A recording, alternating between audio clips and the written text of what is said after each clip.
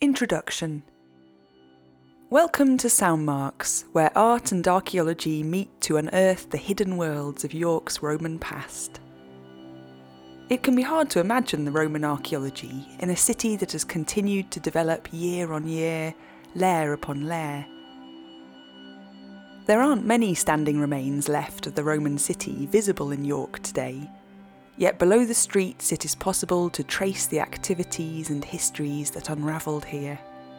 Fragments can be assembled from excavations and archives to get a feel of Iberacum, the Roman name for the city, to sense its stories emerging from the earth.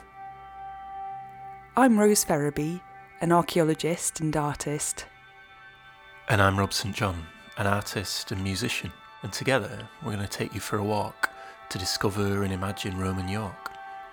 You can listen to our 6 sound pieces whilst following a trail around the city. You can find the map on our website, soundmarks.co.uk. The route takes in the vast cemeteries beneath the railway station, the forgotten cargoes of long-gone ships in the River Ouse, arrivals and departures by the great walls of the fortress in the museum gardens. Underneath the minster, we feel the power and might of the Roman Empire at the heart of the fort, whilst at Dig there is a Roman landscape in transition from the industry of harbours on the fosse to a burial ground.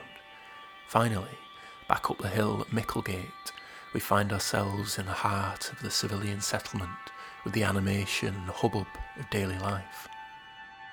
Each sound piece is composed from recordings of York made with special microphones which can record in stone, water and earth to paint a picture of the hidden Roman worlds beneath our feet.